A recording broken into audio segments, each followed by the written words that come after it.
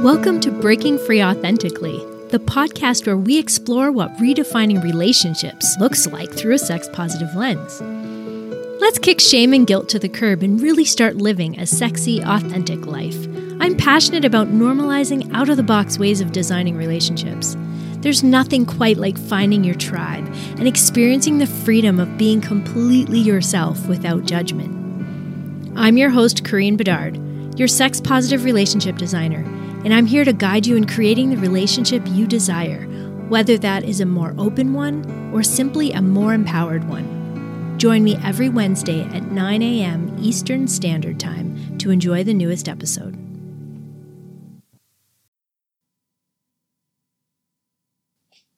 Well, welcome back to Breaking Free Authentically.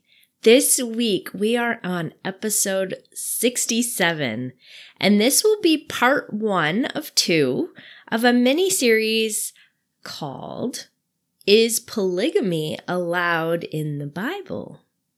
Today my guest is former pastor Raymond Harris, and we talk about his deconstruction, the deconstruction of his faith and his beloved scriptures and his belief system. Raymond went to Bible school to learn how to study the Bible and teach it effectively. During the conversation, he calls himself a logician, using logic and hermeneutics to interpret the Word of God. He is so logical that without these tools, he would be stuck in only using logic. So these tools really helped him to learn how to effectively interpret the Word of God and be able to study it. So, as a pastor, what do you do when someone in your congregation asks you if polygamy was allowed in the New Testament? Well, listen to this 2-part series about questioning what you've always known. If you grew up in the church, this conversation will be refreshing and eye-opening. Questioning my faith and my programming was one of the most difficult things I've ever gone through in my life. It was scary and frustrating. I felt lonely and isolated from everything I had ever known. It's hard to comprehend how challenging it is to have your whole world, everything you've ever known, come crashing down around you. Unless you have been a part of a fundamentalist religion, you have no idea how much bravery this kind of investigation requires. I wanted to have a 2-part series really delving into the deconstruction process and what that looks like. I know that these kinds of conversations helped me so much when I was going through this difficult journey 15 years into my quote-unquote perfect Christian marriage. I was doing everything I was supposed to do, playing by the rules, and my world came crashing down when everything changed and I had to evaluate my faith. Raymond still loves to study the Bible and quotes several verses during this enlightening conversation. He says, "I have navigated away from the professional business arena. I observe life, reflect, meditate, and participate in day-to-day life, primarily interacting face-to-face with individuals, providing personal, relationship, and spiritual insights, and general life guidance." So grab a warm mug of something yummy and get cozy because this is a long one, but it's so interesting. I hope you enjoy it, and if you resonate with any of this, please reach out. It's not easy to go through this alone. It's why I do what I do. I'm so passionate about breaking free authentically, so I thought it was a great way to end 2023. Part 2 will come out next week, and then we will take a couple weeks off for the holidays, and we will be back the second week of January with the episode I know you've all been waiting for, episode 69. This would not be a sex-positive podcast if we did not do something special for episode 69, right? I will be bringing back one of my hilarious guests for this episode, so stay tuned. Enjoy this conversation. We will be right back. please visit our website at www.breakingfreeauthentically.com and subscribe to our mailing list so you never miss an episode. Be sure to leave a review on Podchaser by clicking the link at the top of the page. That would mean the world to me. Finally, I'd love for you to join Breaking Free Authentically, our private sex-positive relationship community on Facebook. All the links will be posted in the show notes. Enjoy the show. Do you feel like you've been sold a fairy tale when it comes to sex and love? Why isn't it working? Why am I not fulfilled or satisfied? Why do I have a deep longing for more? Maybe you've had some of these thoughts. Did you know it's not your fault? That's right. You've been brainwashed since childhood with disempowering beliefs about sex and relationships. This is known as the mono mindset. If you're tired of feeling stuck, you're ready for Breaking Free from Conformity, the 8-week program where you will learn how the mono mindset has set you up for failure in relationships, why you think of sex as wrong or taboo, why you judge yourself. You will finally learn how to have empowered relationships with confidence and success. Many of my clients have said, "Corrine, I didn't know I had choices. I thought I needed a partner to feel complete. I thought I was supposed to suppress my desires to have a successful relationship." What if you could learn to love yourself and your desires without guilt?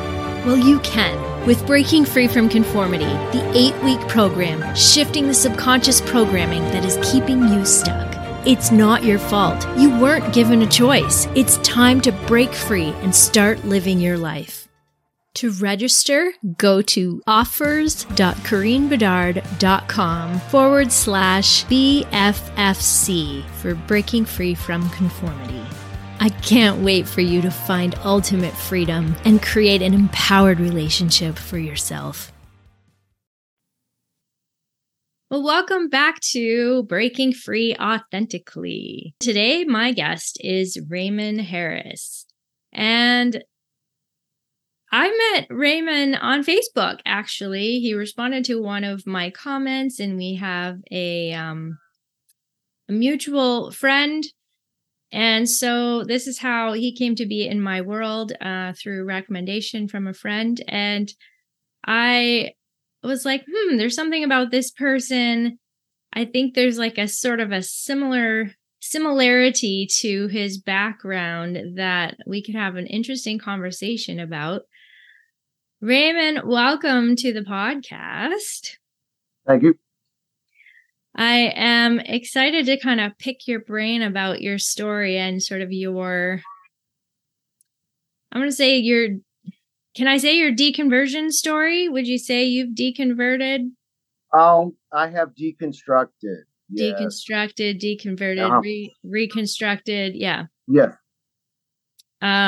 Yeah. Like I've often said, like I rebuilt my worldview from the ground up. Have to. Yeah. And stripped away, like just did a lot of investigating to recognize what had I been taught that held up under scrutiny. And that's, I don't know if you feel the same way, but it was a devastating process in a lot of ways. Emotionally, it wreaks havoc on you. It really does. Probably one of the lowest I've ever been in my life, because it's like everything that I had been trained for, everything that I held to in my life, every foundation that my life was built upon was crumbling down. It's a huge thing you got to navigate through.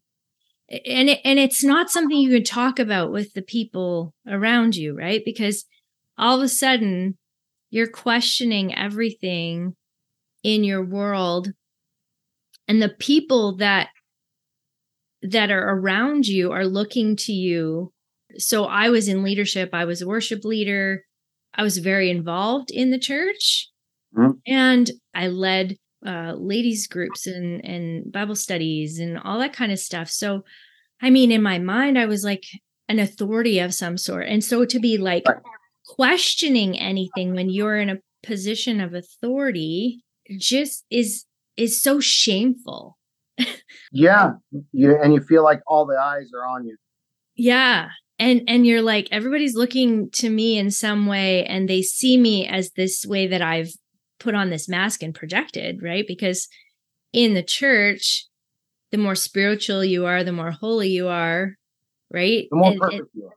Yeah. And so you often project this like, I've got it together kind of thing, because you have Christ and you have the knowledge and you have the things and you have the Holy Spirit inside of you. So therefore, you know how to manage life. That's the perception, and that anybody outside of that is lost and doesn't have the answers. So if all of a sudden you question that and you feel like you might not have the answers, or you question the answers that you know to be true, Right. all of a sudden you're like, what, who can I possibly talk to about this? I'm going to be rejected for sure. And you are. Yeah. So I'll share with you some of my background. Yeah. That's what I was going to ask you. Okay. Because you stated that you were in worship leadership. Mm-hmm. Okay.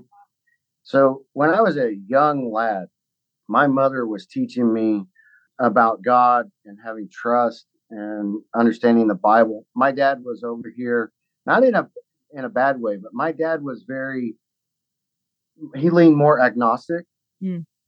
He was more scientific. I can remember us sitting down watching shows like Cosmos and stuff like that. Yeah. Mm-hmm. Okay. So my dad was, why is this happening? Where is this going? I want you to think about this stuff, contemplate on these things, have an answer for it. My mom, she grew up in the same religious house tradition that I was trained up in. Mm-hmm. She did not see or have difficulty with it. Yeah. That's hers. But as I was growing up, I was in the youth group, and I was part of the youth group leadership. When I was in my 20s, I was having youth group functions. We were having Bible studies. Mm-hmm. So I was in, I don't want to call it the machine. It's just that's the process of my thoughts at the time. Yeah. And I'm processing everything through that. And so about the time I turned 30, I start having different things occur to me. And I'm like, okay, like one day I just totally lost my shit with my family. And I just beat the living hell out of something. I didn't hurt them, but I hurt them because I see their faces and I'm like, okay, something's got to change. And it had to be me. Okay. So I remember that day like it happened yesterday. And I went in the house. I went all the way into the bedroom. I locked all the doors and I cried like a freaking baby. Okay. And that's where things started changing for me. As I was navigating away from that moment, I start looking at things, but I'm also trying to put myself right with stuff and trying to make myself upright, if I can call it that. Can I ask a quick question? Yeah. Can I be a coach for a second here? Sure.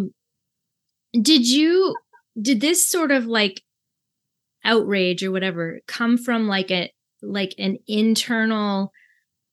Did you feel like there was a cognitive dissonance happening for you inside, like in terms of your beliefs and what you Not felt? At that time. Okay. So where do you think that this rage or whatever came from? Like, well, being that I'm in the position where I am now, I can look back on it. Yeah. And I can see that there was a tremendous amount of other dynamics that were at play. Okay. It wasn't just me. It was the situation. It was the environment, which was parental influences, ecclesiastical influences, social. And so I've had to really deconstruct all this. So a lot of pressures on you, would you say? Pressures that didn't quite fit yet? Or misunderstandings or miscommunication. Okay. The inability to achieve the movement forward, whatever that might have been. Yeah. Okay. And so it reached a breaking point for me. But it wasn't necessarily about your beliefs at this point. Not at that time, no. Okay. That's what I wanted to clarify. Just a general like self-reflection. I need to be a better person. I need to like figure some shit out. That's correct. Okay. That's where I was at that moment. Yep. And so from there, I start moving forward, trying to to reorient myself, to think better and to act better. Mm-hmm. And from there, I became like a, Bible class teacher. I was giving devos and all this kind of stuff, right? Mm-hmm. So when you're in that leadership, they expect you to have your shit together, Right. know what you're doing and all these kind of things. The perception of perfection. Well, I'm going to say yes, but I don't think that they understand it that way. No, absolutely not. But it is this huge pressure. It makes you put a mask on and not really be real with yourself sometimes. And it's the initial undoing, but we don't know what's happening. But I didn't have that until later. Okay. So when I'm working through this particular moment, I'm still in the theology, the mentality of where I was. I'm just trying to understand those pieces. Okay. Yes. Okay. And because because I was seeking understanding of those pieces, that's why I started attending Bible classes. We had those like Bible studies on like a Tuesday night or something. We'd have a whole group of us get together and we'd eat dinner and we'd chit chat and then we'd open the Bible and we'd talk about it and then we'd argue. Mm-hmm. And I was trying to argue the scripture from what I thought I understood. And so I would go home pissed off. Okay. And it's not, I was not pissed off at them. No. I was pissed off at not being able to understand. And I had reached a point where I'm like, forgive this expression. Fuck this. I'm tired of not understanding. Yeah. So things navigated where I could go to a Bible school. And that's when I started getting tools of how to study the text. Mm-hmm. Anything from knowing it's poetry versus a personal letter or a congregational letter. Mm-hmm. And you're understanding the difference between a person speaking from first person point of view versus trying to quote something. Mm-hmm. And these were things that, as I was growing up, were not presented to me as important. Mm. So when I started seeing the text through a different skill set, I began to have a navigation away from certain dogmas I had been given. But the reason why I was able to do that comes from my information technology training. Okay. I was trained up in logic. So everything had to go through a falsification test. If this condition is true, then this must be. If this condition is not true, then what do you do with it? And so all of this crazy logic showed me that logically it made no sense.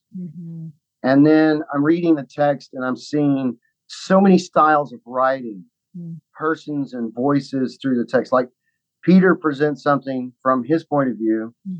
Paul does it from his point of view. John does it from his point of view. And then you can take that and go all the way back to the books of Genesis, Exodus, all this kind of stuff. So I'm not downplaying the text because I still hold it up as just under sacred, meaning I don't hold the view that's the typical view of the text, but I hold it in high regard.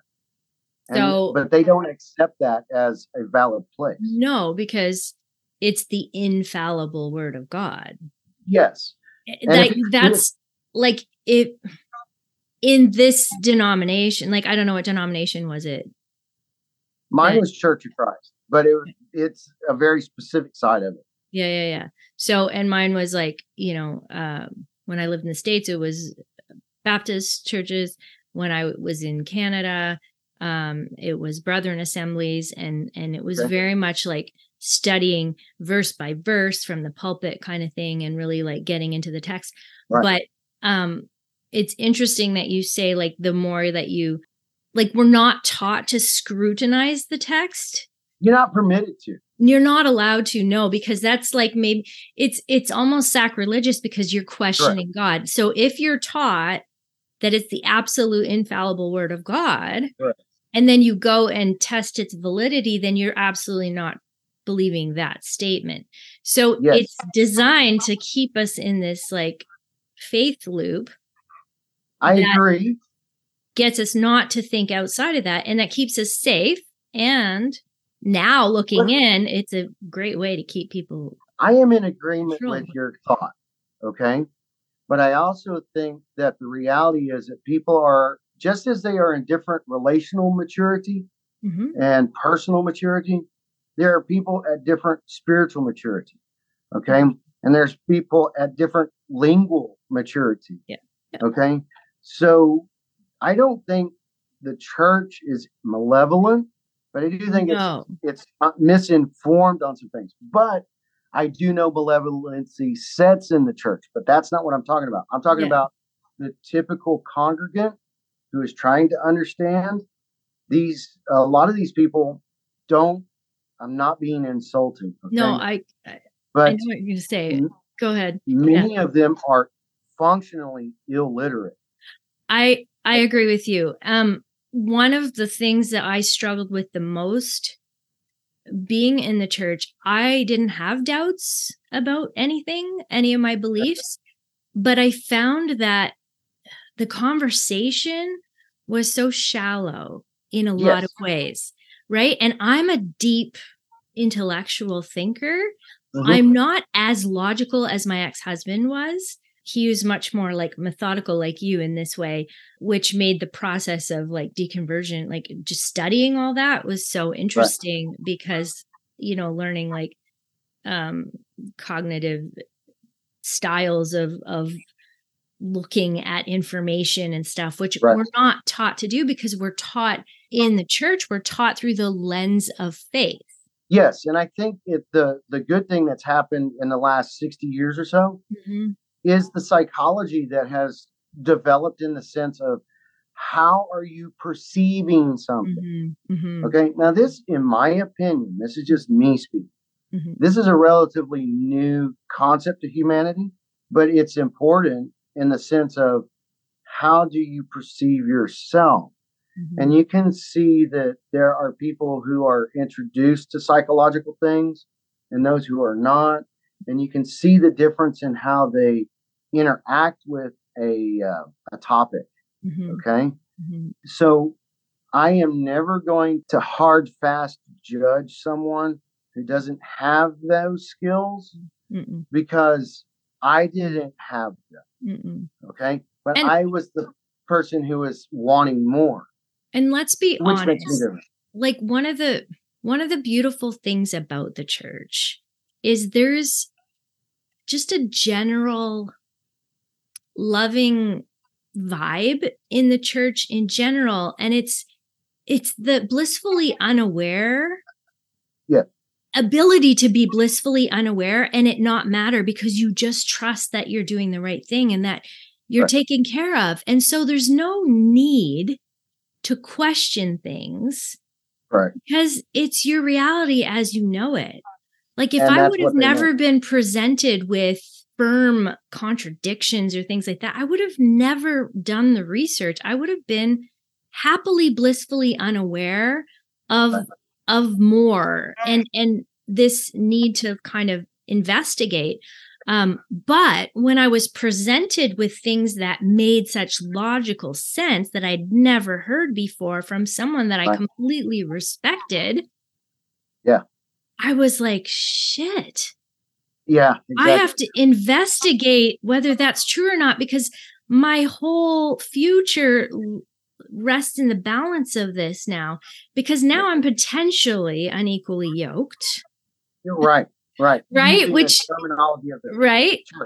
Now, like I might be on my own as a mother trying to educate my children in the church, but now I have someone that potentially doesn't believe the same things and someone I respect and always went to for guidance. And now we don't think the same. And I was just devastated. And I thought, this person doesn't do anything lightly. They don't make any decisions lightly just because, like, they're not a rebel. That's not why they're doing this. And so it like took all the reasons away for me of why someone would do this. Like why someone would question before is because they want to be sinful. They want to be a heathen. They don't love God or they don't love other people. But when I was trained up that way too. Right?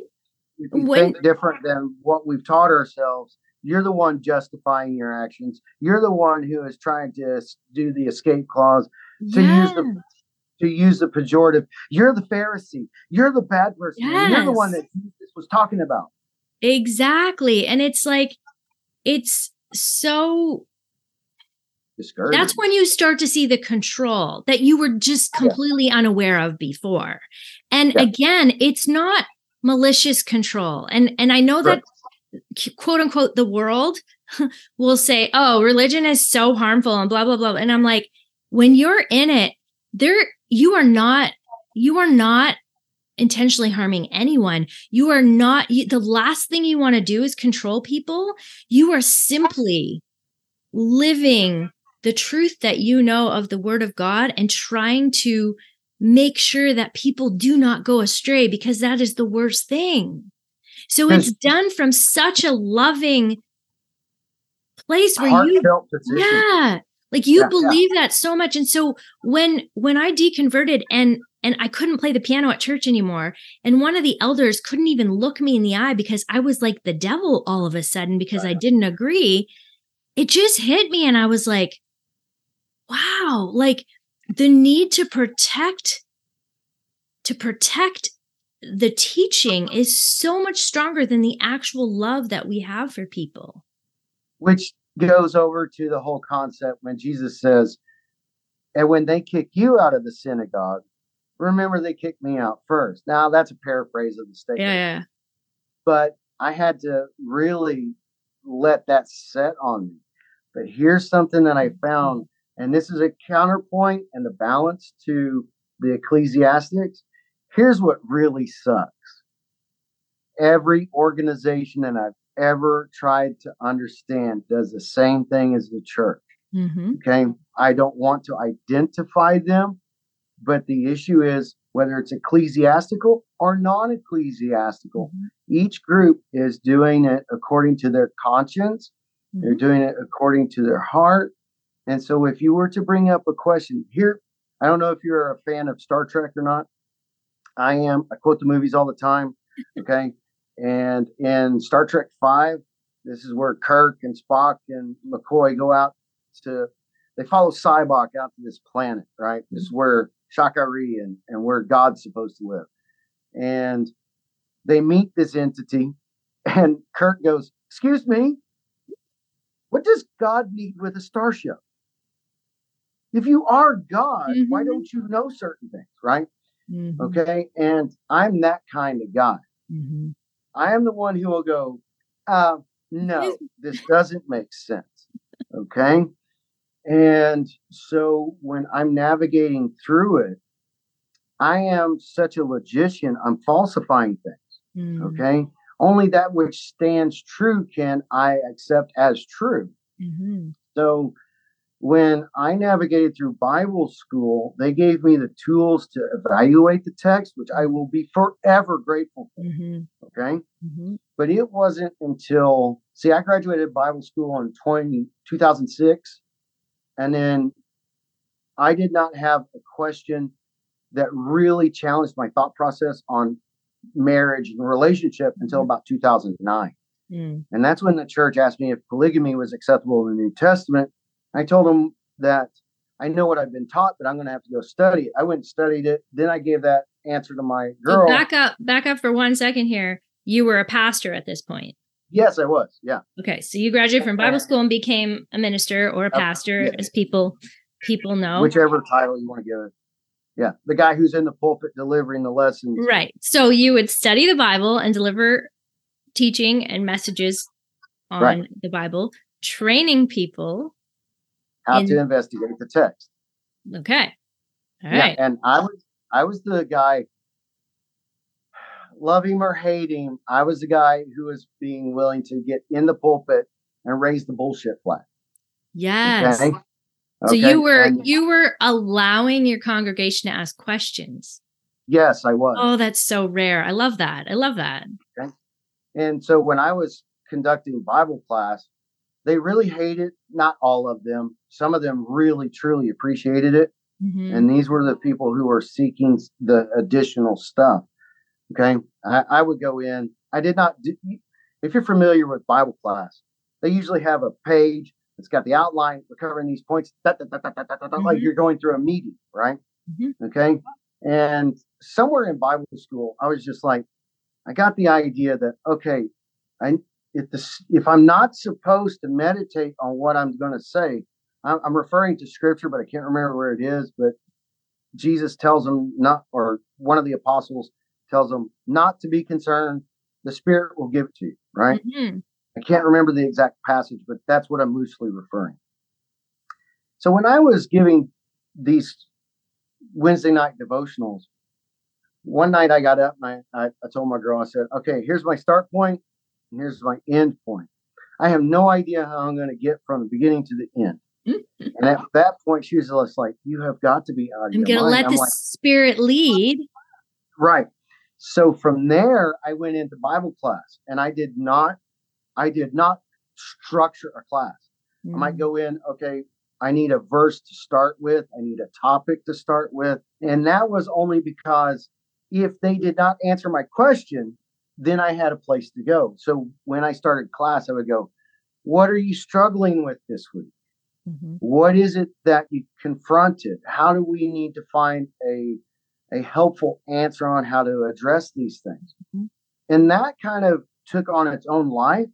And there might be 3 or 4 or 5 different dialogue structures taking place within the class. Mm-hmm. Some people really, they just hook, line, and sinker, so to speak, went into it, taking it, chasing it, walking away from it, having what they needed. And other people are going, pointing fingers, going, he does not know how to teach a class, right? Mm-hmm.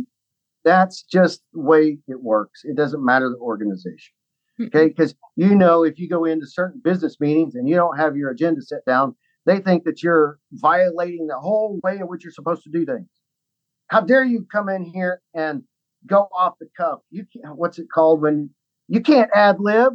You can't improvise. Fly by the seat of your pants. Yeah, I'm like, how dare you? My whole life is flying by the seat of my pants.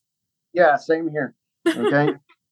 And so in flying by the seat of my pants, I have been trying to go, oh, okay, so this person knows that person. They connected. I was making connections just last night about certain things.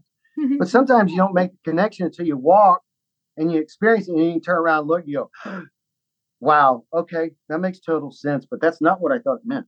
Mm-hmm. So when the church asked me the question about polygamy, and it was a Bible class question, of all places. This was not private, coming to the minister's office and asking, this was out in the front of everything. So I told them, I know what I've been taught, but I'm going to have to go study the material. Mm-hmm. I went and studied the material and I presented what I found to my girl, to my lady. And she was like, nah, that can't possibly be true. And so she went and did her studies. And, it's a little emoji about the mind blown, right? Mm-hmm. So I take my answer to the congregation. What an uncomfortable moment that was. Oh, my God. And I said, well, yes, it's permissible. And well, the results were the expected results. And not in my house kind of stuff, right? Well, I can grasp that, but you wanted to know, I'm telling you what the text says. Mm-hmm. And so where did I get my major answer from? It's actually 1 Timothy 3, when it's talking about the qualifications for the congregational leaders. Okay. Remember, I'm a logician. Okay. Logic cannot make it universal. The particular does not apply to all things. If he wants that, then he has to meet those qualifications. Right there, what is it? The fifth or sixth word says, if. I come from a programming background. This means he has to want this position. Mm-hmm. If you have a congregant man who does not want to be a bishop, then none of these things apply to him. But the church doesn't teach it that way. No, It they wants say leader of the home. or everyone should be aspiring to these qualifications, Right, right? right. So it becomes a misapplied text. Now, do I think that these are qualities that a man should have when you're, it look, you can see that he's not given to wine, he's not a brawler, he's not greedy. So these are good things that a man should divorce himself from, right? In the sense of, if he was a brawler, he's no longer that way. If he So was greedy, he isn't that way, right? one of the things He's is mature. married to the husband of one wife is one of the things, right? That's correct. That's the biggest one when we're dealing with permitted relationships, Right. right? So is it good for him to have one woman? Well, yeah, because as soon as he starts attending to the needs of the congregation is called the bride. Exactly. So you're automatically in I'm going to use the word to facilitate the discussion and to create chaos a little bit. Yeah. You're now in a bigamous relationship. And let's just define polygamy for people. Polygamy and polyamory are different. Polygamy is defined by being married to more than one person. Yes. Man or woman, there's no distinction. It's That's just correct. having a marriage to more than one person. And that Right. is technically illegal in the US and Canada. Correct. Technically still. But you can have as many girlfriends, boyfriends, whatever friends as you want. Yeah. So, and polyamory, the difference is many loves. You can love as many people as you would like, but you're not technically married to them. Correct. So there is a legal distinction between the two. But polygamy is very, very, very common in the Bible. I don't know if you've ever heard of the book. What is it called? I'll think about it. It's okay. It's a really good book, and it's called something texts, but the word text replaces the word sex. So let me see if I can come up with it. I'll look it up. I'll find it. All right, no worries. But you would love this book. I think that you would be, and it's written by a female pastor, which that was like bad too, right? Right. It's written by a pastor, and she was taking a look at all the texts and basically looking at the texts to talk about sexuality and how we don't even look at them. That's correct. And we don't really investigate them, and we kind of skirt around them, especially from the pulpit. They don't get talked about. It's a taboo topic. Yep. And it's always addressed clinically and ecclesiastically. So let me tell you something about Matthew 19. Okay. Because in Matthew 19, I was doing this study here recently. This is just funny to me because this is not anything that I would have expected. Wherever it says getting married, he who marrieth another, right? Okay, Matthew 19:9, shall marry. I love doing this. I'll take the Greek that's sitting in the text and I'll go to like Google Translate. The Greek word is gameo. It's a Greek word that gets translated as marry or wed or anything like that. But in the first person, you put gameo in there, you're going to find this laughable. It says I'm fucking. So this word gameo, you take this word that's translated by Google into the text and you literally present it as it's Google translated. This verse now has a completely different attitude, right? And it's just like, okay, this is fascinating, right? But how would you ever present that in the pulpit to the congregation? So how does it read translated? Read it both ways. Read it like just the English from the Bible in your version. The King James is very ecclesiastical. And I say unto you, whoever shall put away his wife, except it be for fornication, and shall marry another commits adultery. Uh-huh. And whosoever marries her that's put away does commit adultery. and this is using the Google translation, right? For only this one word. And I say unto you, whoever shall put away his woman, that Greek word is gune, it could be woman or wife, but I translate it as woman. So should put away his woman, except for it be for fornication, and fucking another commits adultery. And I'm just like, okay, for whatever reason, that stands up to Jesus being a friend of publicans and sinners, because I think the guy talks straight. That's funny.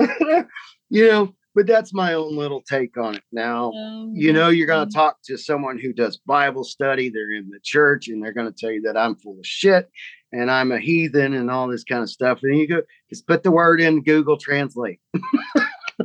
So anyway. That is so interesting. And that really even applied to divorce. Yes. If you've slept with someone, then if you marry another, then that's just sin. Yeah. And so these little messages permeate our programming, yes, they do. Our shame and guilt cycle when it comes to sexuality. Correct. And that's because the church, look, I want to applaud the church in one way. I do think that looking at what God's ideal could be is a laudable thing to do. Having a healthy relationship is a good thing. Having a healthy relationship between the husband and the wife, the man and the woman, is a good thing. The question is, how do we facilitate that discussion? Well, there's theology that goes into it, which I am not going to address. But even the Jewish side of the house denies polygamy, even though polygamy is what founded the nation of Israel. Right. Okay. And it boggles my mind that this takes place. So the church, though, does a really hard and fast teaching. From the beginning, it was not so. Pound the pulpit, and you're like, yeah, I get it, but Eden's gone. So what are we to do? Yes, but Jesus pulls you back to that moment and you're to do what he. Okay, so does that mean I'm supposed to be like him? According to the text, I'm not supposed to have a woman. Okay.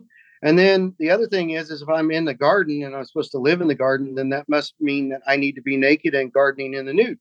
At what point is he addressing the whole concept of marriage and divorce? Yeah. Okay. And I stand in opposition to a lot of folks. He's not prohibiting taking an additional woman.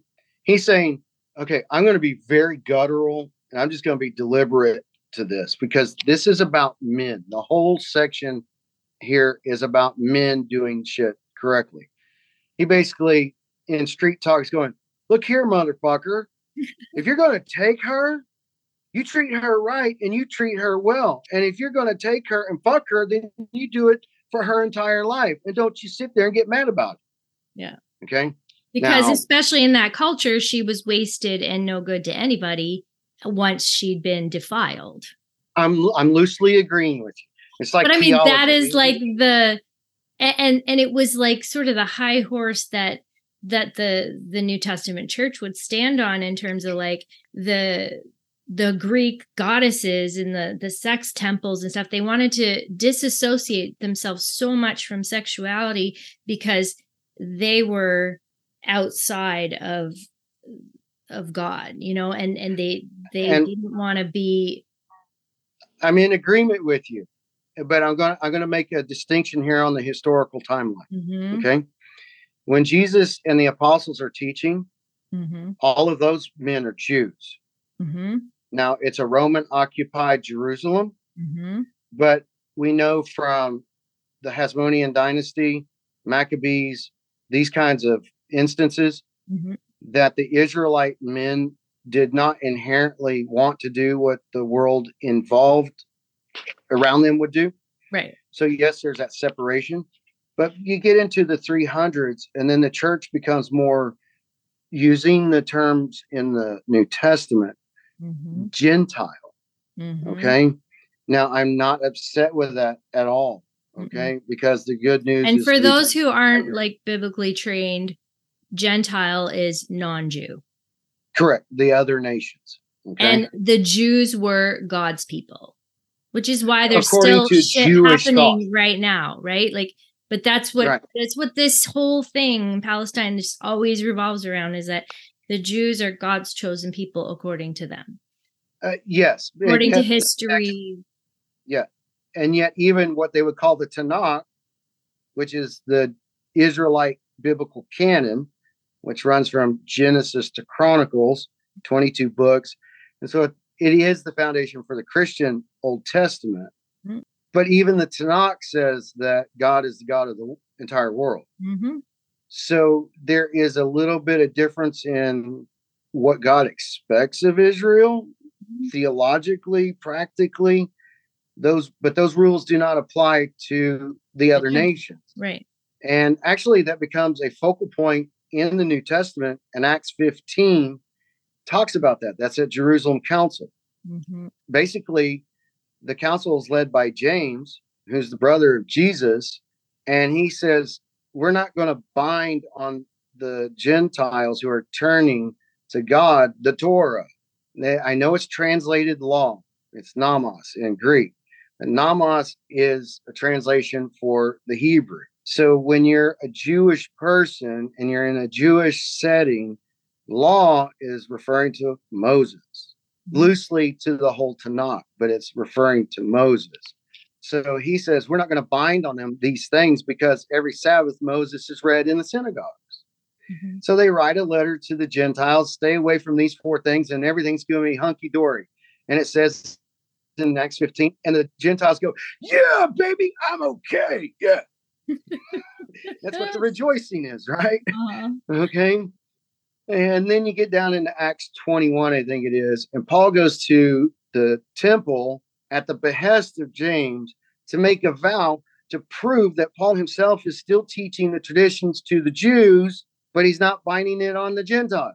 And this is within the text, and nobody talks about these things. Mm-hmm. Also, there came a point where now I was always taught the Jews rejected Christ. Yes. And so now it's the time of the Gentiles until he returns, right? And so now it's like, get the message to all the Gentiles and save them all, because he's closed the hearts of the Jews. Yes. So they won't respond to Christ and become born again Christians. So you've got your Jews that are Christian that have Messianic Jews. Yeah, Messianic Jews or Jews that believe in the Messiah, that he has come, and they're not waiting for him anymore. But most of the Jews think it's like a spiritual thing, like the king is going to be more like a king, but Jesus to them was just a person. It wasn't like he was a king. That and he's a rabbi. John calls him a rabbi in the Gospel of John. Mm-hmm. And so this rabbi comes along and he's challenging the schools of Hillel and Shammai, mm-hmm. which are huge influences at the time. Mm-hmm.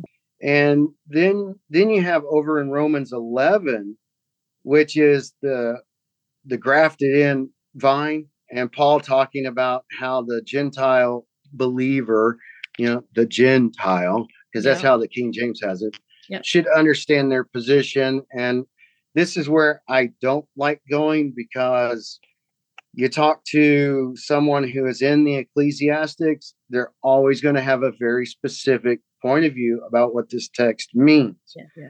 So I'm not going to sit here and argue with them to disagree or persuade them, because that's not my job.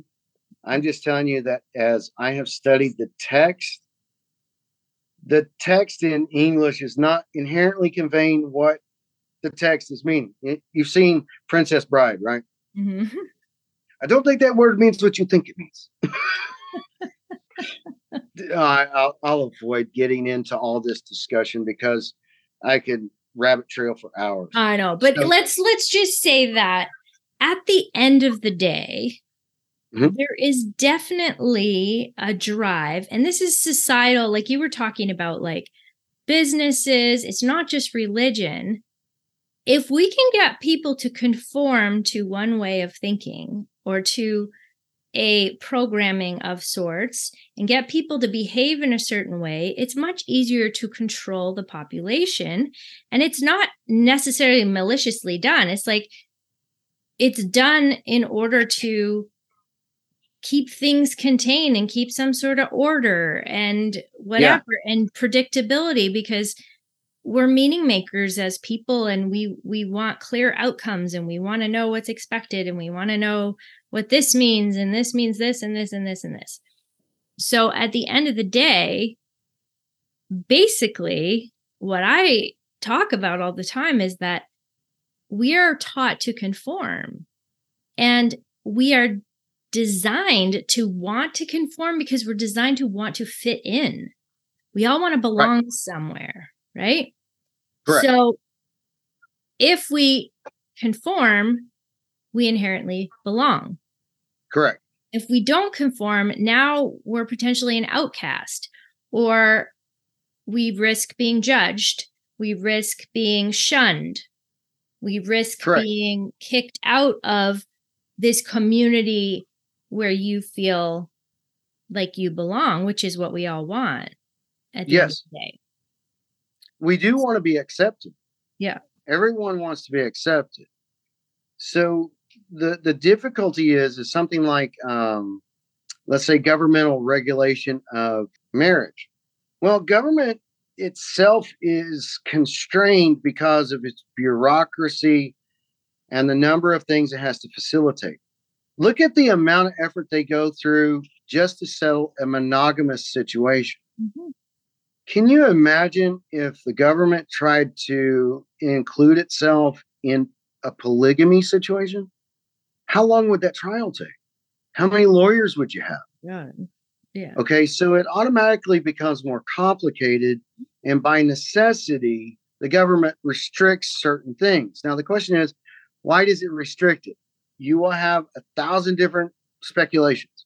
But my opinion is government has to limit what it can facilitate. It has to control its resources. Yeah, and it can only do so much. Right. So it has created the marital document in order to be the default legal mechanism for people to be granted legal access to each other. Mm-hmm. If you don't obtain a marriage certificate or license and file it, you're required to write contracts, powers of attorney, all these kinds of things to have legal access to each other. All of this stuff is legal, but the general population is so not, I don't want to be pejorative. It's just that legalese is complicated. Mm-hmm. You have to know what a clause means, where it applies, where it doesn't apply, and lawyers are expensive. Yeah. And a lawyer who knows their shit is worth their money. It just becomes a facilitated thing to help most people in the most common situation. But you and I don't live the common situation. Mm-mm. And the church does not know how to address the uncommon situation. Mm-mm. So their advice is limited, their counseling is limited. And it's not because they hate people, it's just that they just don't work in that sphere, if that makes sense. They haven't been taught that there's any other option either. Like, I'm going to agree, but that's society as well. oh, exactly. And I say all the time, like, you might not be religious, but the societal programming is informed by the religious programming. In a sense, because that's where we get ethics. Yes. Yes. Yes. And so if you're going to go against the traditional religious views of relationships, you're going to enter into territory of, is that ethical?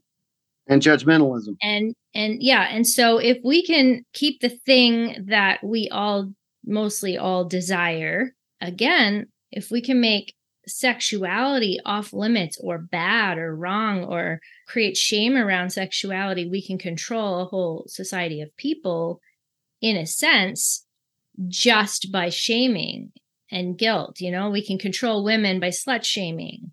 we can control so many parts of society by keeping this still in the realm of sin, whether you believe in sin or not. It is all throughout society. Okay, can I give you an Yeah. example that might help? When I was a young guy, my dad bought me a mini bike and bought me a go-kart. And the reason why he did this is he wanted me to learn how to drive and ride. Mhm. Okay. Because when I got into the car, he goes, I know it's a dangerous place.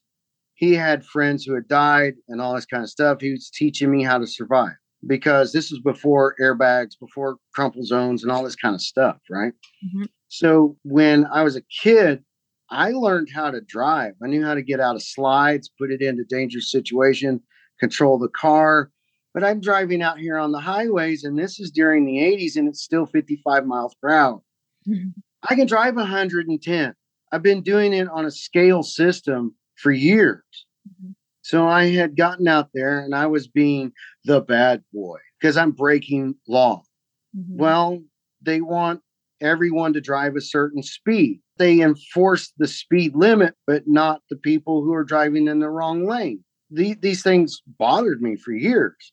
But the analogy is 90% of the drivers don't have the skill that I have. And because of that, you have to facilitate the unskilled, the unaware, those who are not capable of getting themselves out of trouble. So is that a negative thing? Well, it is to me. Fucking hell. Let me drive 180. I don't give a goddamn that somebody doesn't have the skill set. I can pay attention. But the law goes, you, sir, are a sinner. I mean, it's the same thing that the church does on certain things. I am not sinning just because I broke your law. Your law is not written for me because I have to pay attention to everything going on around me. But the typical driver is eating their sandwich, drinking their soda, on the phone, or back in the day, they were changing radio stations or cassette tapes, and they were just jamming out and cruising. Well, I'm the guy who would be on a racetrack. That's the difference between the typical driver and me. So I have had to learn how to adapt. I don't know what else to call it. No, and let's just say, okay, when we say that things are put in place to control others, and they're controlling me. Controlling others isn't always meant to be a bad thing. And I think that again, like we put a moral thing, like sometimes you have to control people out of necessity, like you said, like there is, a greater good for all of this. But at some point you get to evaluate whether conformity is necessary for you, for your authenticity. Is it a moral reason? Is it just to make things easier for society? Or, like, what is the reason behind it? And you get to ask the questions. You get to discover what lights you up because, like non-monogamy has been a thing for all of history. That's all correct. of history. If you look at the Old Testament, polygamy was normal. I mean, King Solomon had 300 wives and 700 concubines, horse, basically, that were useless to nobody else because they are defiled now because they've slept with the king. So they're not virgins anymore. They're not marryable. Right. But that was A-okay because King Solomon is considered a man of God. Correct. And so was Samson. Right? Think about his story. Right? Like, so we forget that. Like, sometimes conformity is just there to help people just have an understanding of what to do. But at the end of the day, so my thing is like, we don't need to just rebel against the system. That's not what I'm saying. Correct. I'm saying there are other choices. Exactly. Yes. And you get to investigate if those choices are right for you, and you don't have to have shame and guilt about them. But you have to be willing to pay the cost to be different.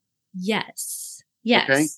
And so, let's go back to real quick to me driving and having the capability of driving fast. Okay. Just because I have those skills does not mean that I should be out there setting an example for those drivers who do not have those skills. 100%. So I do conform to the roadway within the parameters of the roadway to facilitate a safe roadway. Mm-hmm. Does that make sense? I am 100% in agreement with you, which is why I don't necessarily say I'm a lifestyle coach or a swinger coach or whatever, because for me, I'm more of an authenticity coach. I want you to be empowered and to be authentic to who you are. And if that means that you are monogamous and choose monogamy, then that is 100% what I want for you. I don't want you to just do something different just to rebel against the system. Right. You can consciously choose how you want to live your life. And where control gets difficult and where control gets bad, let's say, is when the only way to gain control and to keep control is to create shame and guilt about not conforming. And I'm going to jump in here real quick. And that's done because they don't have an argument for why you shouldn't. Right.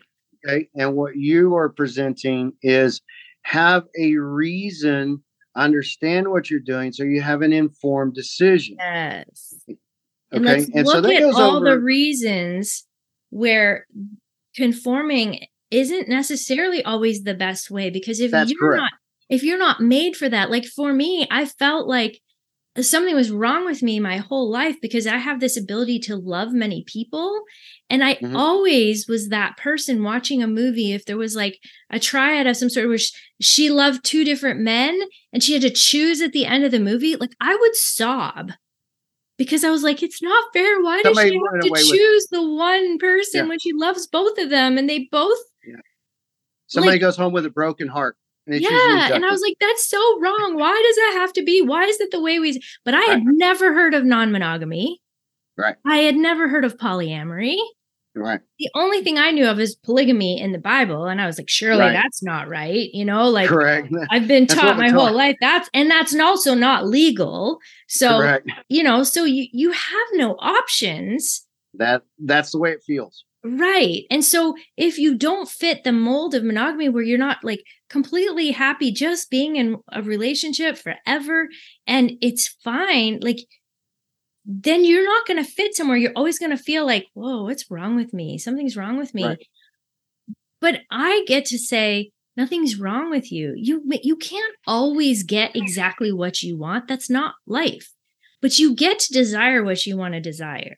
You get to explore it. You get to fantasize about it. You get to see if that could work. Okay, so let me drop a verse on you so I can show you an applicability. Okay. Over in the book of James, it says, be angry and sin not. But the Ecclesiastics prohibit anger because they don't know how to be angry and not create problems. So what we're dealing with then is you can have the desires, you can have these feelings, you can experience yourself as human, but how do you conduct yourself to use non-church words, in an ethical way? Okay, does that make sense? Oh yeah, and that's why I stick to the words ethical non-monogamy as opposed to consensual non-monogamy, because they're interchangeable, those words. To me, the ethical non-monogamy for me is important because I want us to choose things that aren't just allowed, but that feel ethical in the sense that we aren't being selfish and just looking out for us. Because this is the proverbial like other spectrum, right? It's like, fuck you, world, talk to the hand because I'm just going to do what I want. And I don't agree with that. You know, there's like ultra conforming and then there's like total rebellion. I like to think there's a happy balance in there where we can get what we want without being assholes to other people and without having to walk away from everything that we know. There is an ethical, loving way to be honest, to be consensual and not be just like, well, I'm allowed, so I'm going to go do what I want. That's not ethical to me. It might be consensual to you, but like if your partner doesn't agree, there's a number of reasons why they might not agree. And if you're just like, well, you can't tell me what to do and I'm just going to go do my own thing. Well, you're probably not a very good partner for one. So that takes me over to my pursuit of my relationship, Okay. which is why I'm looking for women who have the same or similar or so close of concepts of a relationship that they are happy. Mm-hmm. Okay. Because I don't want to create a situation where there is situational or relational tension. Mm-hmm. Because think of it in scriptural terms. You don't want them unequally yoked. Mm-hmm. Okay. Because that creates the tension. If they're equally yoked, then that means that they are so similar to each other in thought that they have camaraderie. Mm-hmm. They feel comfort in their spirit, knowledge within themselves, and they're not jealous of each other. Now, we get into a lot of discussion with the word jealousy, okay? Mm-hmm. But it allows them, if they are very similar in taste, thoughts, points of view, worldview, all this kind of thing, and they are happy to be with me, then they're like, hell yeah. And I'm like, I'm happy for that. And you're Why? not forcing anybody. No, hell no. And I think that that's important. Like, people could judge you and be like, oh, whatever.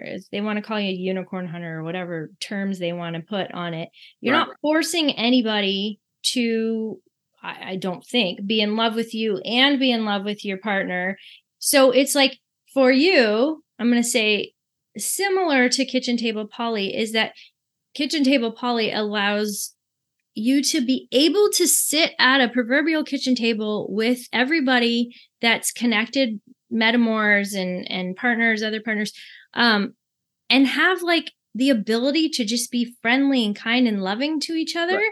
But it doesn't mean that you're all in a relationship together and that you like are all one and connected. Like, this idea for us of how marriage is like you're one now and you belong to each other and ownership, like, Right. we have a hard time breaking away from that concept. And Right. we bring it in, we take that programming and bring it into open relationships, and we can't make sense of it because we have to break down that programming first. We get to strip away, like, what is a relationship to begin with? A relationship Right. is a connection. It's caring for someone. It's seeing someone. It's connecting. It's creating safety for someone, holding space. That's what a relationship is about. And you don't have to belong to someone for that to happen. So if you, Okay. Can I drop Yeah. a scripture? yeah. Okay. I'm going to use two of them. Beginning with the idea of where two or three are gathered. Mm-hmm. And then over in John 16 or 17, Jesus, maybe 14, talks about they becoming one. Mm-hmm. Now, in that context, nobody reads that as a sexual union, right? Oh, I always They did. see it as, well, this is not how I have ever viewed it. Okay. And it's not because it isn't there, because you can see it that way. But what Mhm. I'm talking about is he is addressing things in a spiritual fashion Mm. because he is talking about being one with the Father and the Father Okay. one with Yeah. him and things of that nature. So we're talking about on the night of his betrayal, okay, Mm. when he's having this dinner with his apostles or Right. disciples, rather. So when he's talking about being one there, the context is not inherently focusing on the sensuality. Right. And that's why I'm referring it back to your concept of sitting at that table, Yeah. where Okay. you're having a union of people and participation, but they're also that individuality. And when they leave the table, they go do their things, you go do your things. Because Peter was not Paul, and Paul wasn't even at that specific dinner. He came in later, right? So you got Thomas there, I think Thomas, but you have Judas there. Judas goes off and does the dastardly deed that gets condemned, right? Mm-hmm. So these are the things which take place at the table, and yet they are not Jesus because they can't do what Jesus does, but he's encouraging them to do what he does, and that they could achieve the type of things that he has and still be themselves and still be a Jew. And so he is as confrontational about paradigm limitations Mm-hmm. as you and I are in this discussion. Mm-hmm. And so we're just taking it and we're moving it into an applicable life reality and going, how do we navigate it? Realizing that we are human, and to use a vulgar phrase, we don't really want to fuck it up. Right? Because at the end of the day, I'm tired of being hurt and I don't want to hurt other people. What the fuck am I supposed to do with this and myself? So, and I think, like, again, back to the expectations, right? Like I even mentioned yesterday on last week's podcast, expectations, one of my guests once said, are premeditated disappointments. yes, they are assumptions.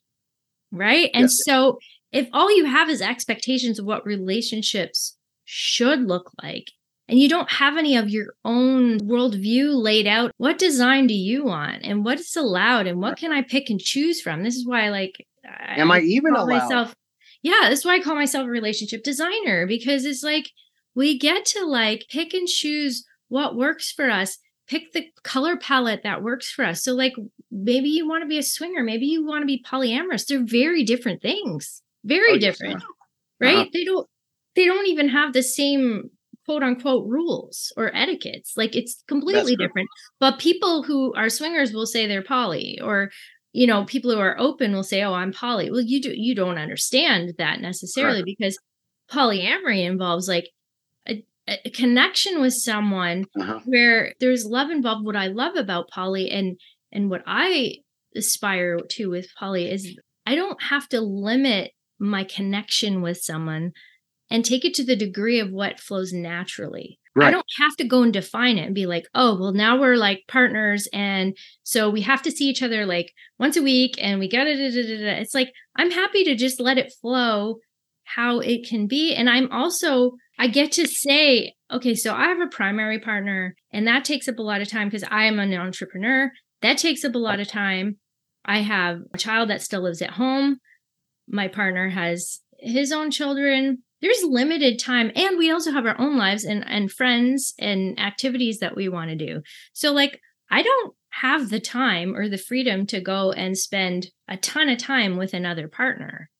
Okay. So can I jump in here real quick? Sure. Because what you're talking about is volitional decisions and knowing yourself. So when you're sitting here knowing yourself and that you want to spend part of your life doing this, part of your life doing the other thing, part of your life doing this, you have to make informed decisions, which means that you are aware that your time for certain things changes. So when I'm talking about myself, I am a completely different style of guy. I'm the one who stays home. I am the one who takes care of the domestic side of the situation. We do share tasks, roles. Sometimes she picks up where I slack off. Sometimes I'm just like, I don't feel like cooking tonight. Will you help me? You know, that kind of thing. But I'm the one who primarily makes the decisions about dinners and laundry and cleanliness and things of that nature, right? And so that doesn't effeminize my situation. It just means I'm the one managing the house. It's a role you chose. Yes, because of what I want to facilitate in my relationship, not only with my lady, but the ladies I want. So these are things that I have to present to them and help them understand and paint this picture. So if this is what they conceptualize as a possible relationship, then they can pursue the examination of that and then they can make the choice. Does that make sense? Absolutely. And that's, I think a lot of people approach things with a scarcity mindset. And so that's where we feel like we're forcing a situation, because somehow we have taken that programming that says your relationship determines your worth. Well, that was quite a conversation, wasn't it? Are you excited to hear part 2, where we talk about designing your relationships in a way that is ethical and conscious for you? So we have lots more to talk about, so come back next week to hear the rest of the story and how polyamory fits into the story. Oh, I also thought you might want to know the name of that book that I forgot. I couldn't think of the name. It's called Unprotected Texts, The Bible's Surprising Contradictions About Sex and Desire by Jennifer Wright Nust. So I'll put the link in the show notes for you if you're interested in reading it. I highly recommend it. It's a great book. So what did you learn today? Did you relate to this experience? How many of you have left your faith or questioned your deep-rooted beliefs? If so, I'd love to know who you are. DM me or let us know in the Facebook group. I'm here for you. It is not an easy journey. There is a lot to figure out. If you are ready to really shift that deep-rooted programming, I'm your girl. My 8-week program, Breaking Free from Conformity, is definitely for you. So check it out. Book a call with me and we can talk about if this is a good fit for you. I had you in mind when I designed this program. It really is my desire to help people that are struggling through this process and really want to break free sexually and in their relationships. You will learn to question what you've always known in a comfortable way. I want to help you avoid the pain, the anguish, confusion, and loneliness that I went through as I weeded through my beliefs, expectations, and judgments about relationships and sexuality. So join me and break free from the shame that's holding you back from your deepest authenticity and truest version of yourself. Let's do this together. I am here to help you thrive, not just live. I want the best for you. So as I always say, when it comes to sex positivity, authenticity is the key. Love you all, and I will see you next week with part 2. So come back next week. Do you feel like you've been sold a fairy tale when it comes to sex and love? Why isn't it working? Why am I not fulfilled or satisfied? Why do I have a deep longing for more? Maybe you've had some of these thoughts. Did you know it's not your fault? That's right. You've been brainwashed since childhood with disempowering beliefs about sex and relationships. This is known as the mono mindset.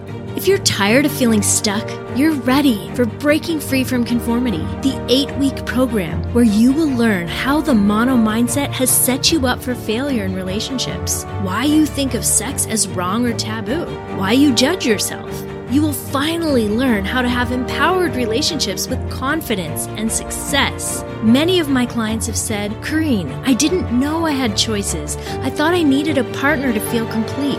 I thought I was supposed to suppress my desires to have a successful relationship. What if you could learn to love yourself and your desires without guilt? Well, you can. With Breaking Free from Conformity, the 8-week program, shifting the subconscious programming that is keeping you stuck. It's not your fault. You weren't given a choice. It's time to break free and start living your life. To register, go to offers.corinebedard.com/BFFC for Breaking Free from Conformity. I can't wait for you to find ultimate freedom and create an empowered relationship for yourself.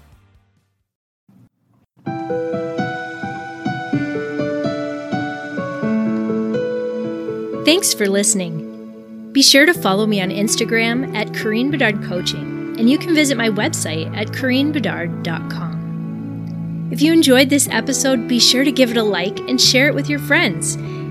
I'd be so grateful if you could help by giving us a 5-star review on Podchaser or iTunes. Don't forget to subscribe to our mailing list to be kept up to date about upcoming episodes and exciting news. Just visit our website at breakingfreeauthentically.com. and scroll down to subscribe. You can also email me anytime. I'd love to hear from you. Send your messages and questions to Corrine@CorrineBedard.com. Are you a part of my Facebook community yet? Join us in Breaking Free Authentically. It's where you will find this sex-positive relationship community. I'd be thrilled to have you be a part of this community with me. All the links will be in the show notes, so don't forget to check it out. Remember, when it comes to sex positivity, authenticity is the key. Have a great week.